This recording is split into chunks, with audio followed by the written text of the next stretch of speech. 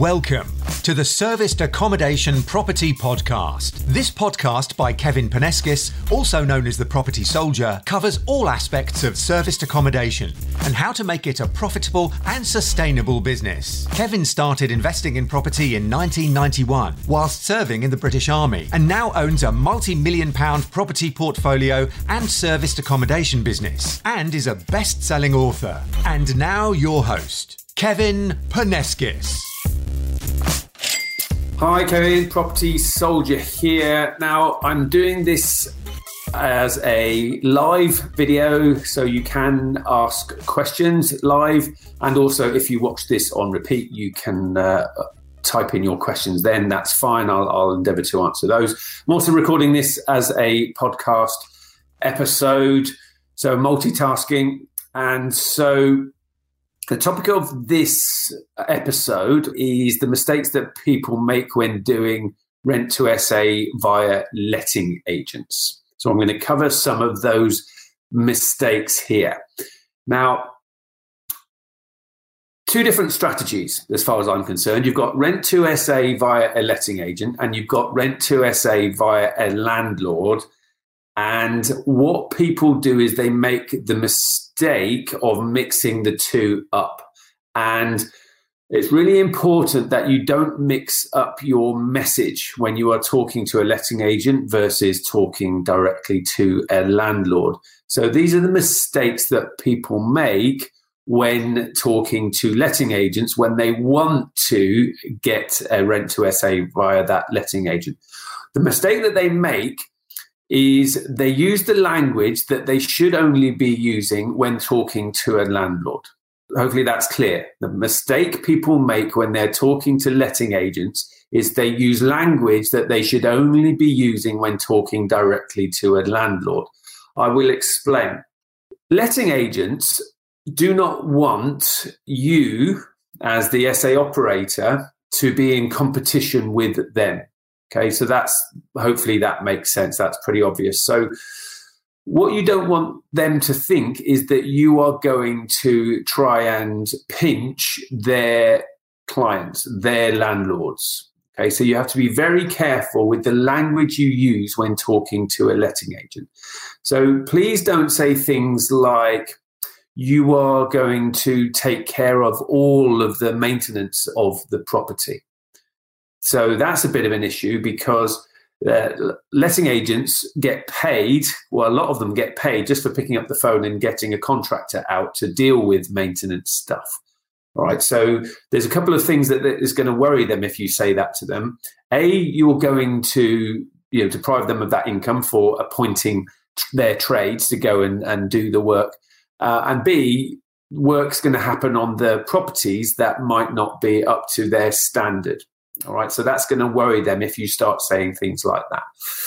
So the other thing that you need to worry about, a lot, I see this a lot, especially on people's websites. So I'll talk about websites in a minute, is they say things on their website like, we will rent or buy your property. Okay, and so again, a lot of letting agents are also estate agents. And so you do not want the letting agent to feel worried that you are going to try and take their business away from them on that side as well. So using language like you're going to manage the property, well, that's what letting agents do. Renting or buying the property, minor maintenance, no problem tenants to manage. Things like that are going to worry the letting agent that you're going to try and take their clients, their customers. So they might think, well, if we give them the property and let's say after 6 months, all of a sudden the landlord stops, removes the property from me and all that's going to happen is the landlord's just going to go direct with them. Okay, so that's what the letting agent is going to worry about. So I'll tell you a good thing that you should do with a letting agent is go onto their website, their own website, and look at all of the things that they are saying that they will do for their clients, for their landlords. And just don't copy any of that stuff in your language. Don't copy any of that stuff in your website. So here's the thing. When it comes to your own website, you actually, if you are going to take this seriously, you actually should have two different websites. You should have a website that is for letting agents, and you should have a website that is for landlords, and don't mix the messaging. Now, the website for the letting agents is actually a very, very, very simple website, because you don't want to say too much and you don't want to overcomplicate things. Now, the easiest way to have a website that will work with letting agents is to think of it in this way. The website just needs to target corporate guests. Okay? The website just needs to target corporate guests, so people who would stay in your serviced accommodation property. So actually, what you need to do is have a website that is selling the benefits of serviced accommodation over a hotel. Okay. Now, just imagine the scenario where you contact your local company. So it's a large company in your area, and they regularly have people come in from out of town who need accommodation. And ordinarily, they would use a hotel. So on your website, you can just show nice looking serviced accommodation property. Now, you may not have that property yet, so you can have representative properties and representative accommodation. And you're showing the benefits. So you're showing that it's got a lounge and it's got a kitchen and it's a home away from home, fully equipped, and it is fully serviced for your corporate clients. And so this is what is going to get you bookings from local companies and businesses, and it might be construction firms coming in from out of town in order to do a project in your town, etc. So that is the sort of website that you should be sending to those people.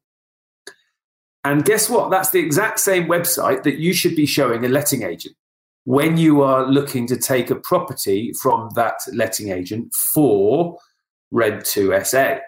Because the language you use with a letting agent is, you need 22 Acacia Avenue, let's say, for your corporate clients. And ideally, you have lined up your corporate clients in advance. So I did a challenge recently, an SA supporters challenge, where somebody had no experience in SA started at the beginning of the week. He started brand new. And by the end of the week, he'd got one £100,000 booking and one £300,000 booking for the NHS for service accommodation to accommodate nurses. And so guess what? He now had an awful lot of volition, an awful lot of impetus and momentum to be going to letting agents and saying, I need your property to be accommodating my clients.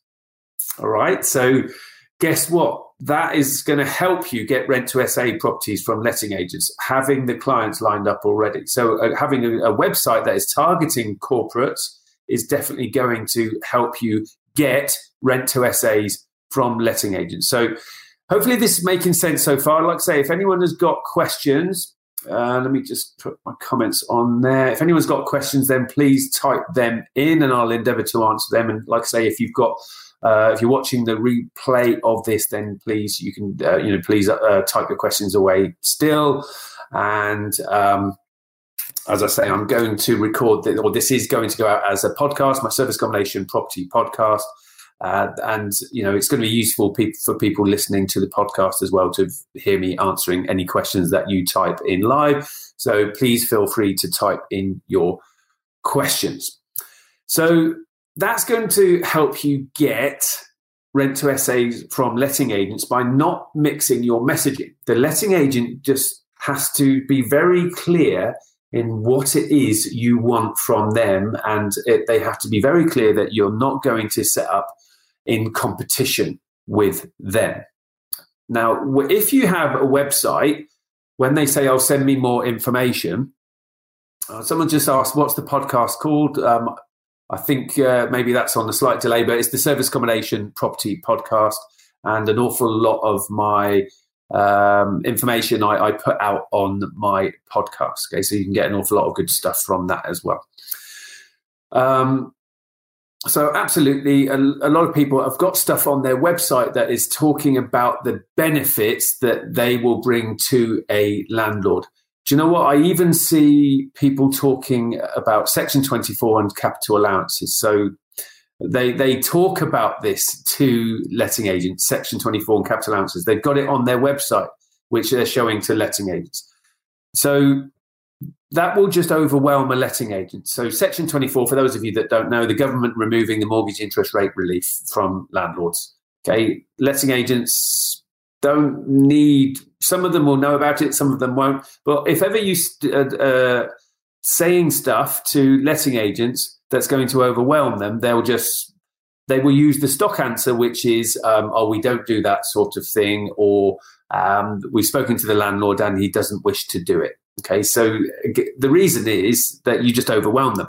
Capital allowances. So letting agents will think you're talking about capital gains. All right, so that's what they will think. So don't talk about helping landlords avoid Section 24 and helping landlords claim capital allowances to letting agents. Honestly, just don't go there. It's a totally different conversation if you are talking directly to a landlord. Okay, so that's when you can bring that sort of stuff in. So ultimately, you just need to focus on, you need the accommodation for your corporate clients. It's really important that you explain to the letting agent that the liability for the rent sits with you. Okay. You don't want to make them think that your guests need to pay you in order for them to get paid, or your guests are going. So some letting agents even think that it's the guests that are going to pay the letting agent. Please just don't assume that they understand it. All right. Just explain that the liability sits with you in order to pay the rent to the letting agent. So effectively, you are the tenant. Okay. You, the service accommodation operator, are the tenant via the letting agent, and you pay the monthly rent to the letting agent. You're going to want to take the property on a company let agreement, because you set yourself up as ABC serviced accommodation, okay, or ABC short stay accommodation, whatever you're calling yourself, right? And you set up your limited company. So I always advocate operating service accommodation in a limited company. It's a lot more compliant and a lot easier to manage. It's more business-like. And therefore, you're gonna take the property from them on a company let agreement. Now, just ask for their company let agreement. Yes, you might need to amend it. So the obvious one is you're not going to be using the property for your employees. You're going to be using it for your clients. But guess what? You've already explained that to the letting agent. That's why you want the property. So you say, is it available for a company let? That's how you initiate the conversation in why you need the property for a company let. You've got your clients lined up and they're coming into town and they're doing the new build development down the road, and that's going to take them the next 5 months. So you need the accommodation to accommodate them. The liability sits with you. You are the tenant. Sometimes letting agents will come up with things like, oh, what about HMO? Well, it's not HMO because it's not their residence. It's not your guest's residence. They live somewhere else. If it comes up, I don't try and burst transmission this stuff or overwhelm them. But if it comes up, I'll say things like, they sign our terms and conditions, okay? And we take credit card details, and we do ID checks, and we make sure that it all matches their residence, all right? So it cannot be a HMO. There's no need for a change of use or anything like that.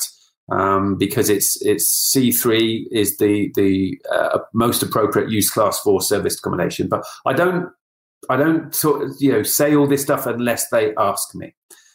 It's just some of the objections that letting agents will sometimes come up with. Does that mean it's a HMO? Because there's more than two unrelated people living in the property, that type of thing. So if they mention that, then bring it up. There's no right to rent checks because, again, it's not anyone's home. It's not their principal prime residence. So if you're letting property on an AST to proper tenants, then the right to rent checks have to be done to establish that they've got the right to live in the UK, et cetera, et cetera. But you don't have to do that for service accommodation. You don't have to do it think of it for furnished holiday let. if you're going to go and stay in a holiday let, you don't have to do right to rent checks, do you? Well, the same applies for service accommodation. Okay, but again, don't just come out with all of that straight away. If they ask, then cover that stuff. Okay, so let's look at any questions that people have typed in so far, so I can cover off any questions. So Sam saying, love the course, I've completed in meeting landlord to take on completed and meeting a landlord to take on 1-bed studio. Have you got any advice on negotiating no deposit, meeting them at 12? Okay. When it comes to direct to landlord, if the landlord wants a deposit, then guess what? Pay a deposit, because that's just normal. I have done R2SA direct to a landlord, and the landlord hasn't asked for a deposit, and so I haven't offered it. But I wouldn't try to beat the landlord up too much when it comes to paying a deposit. It's just a normal scenario, but just play it by ear on that. Hopefully that helps on that, Sam.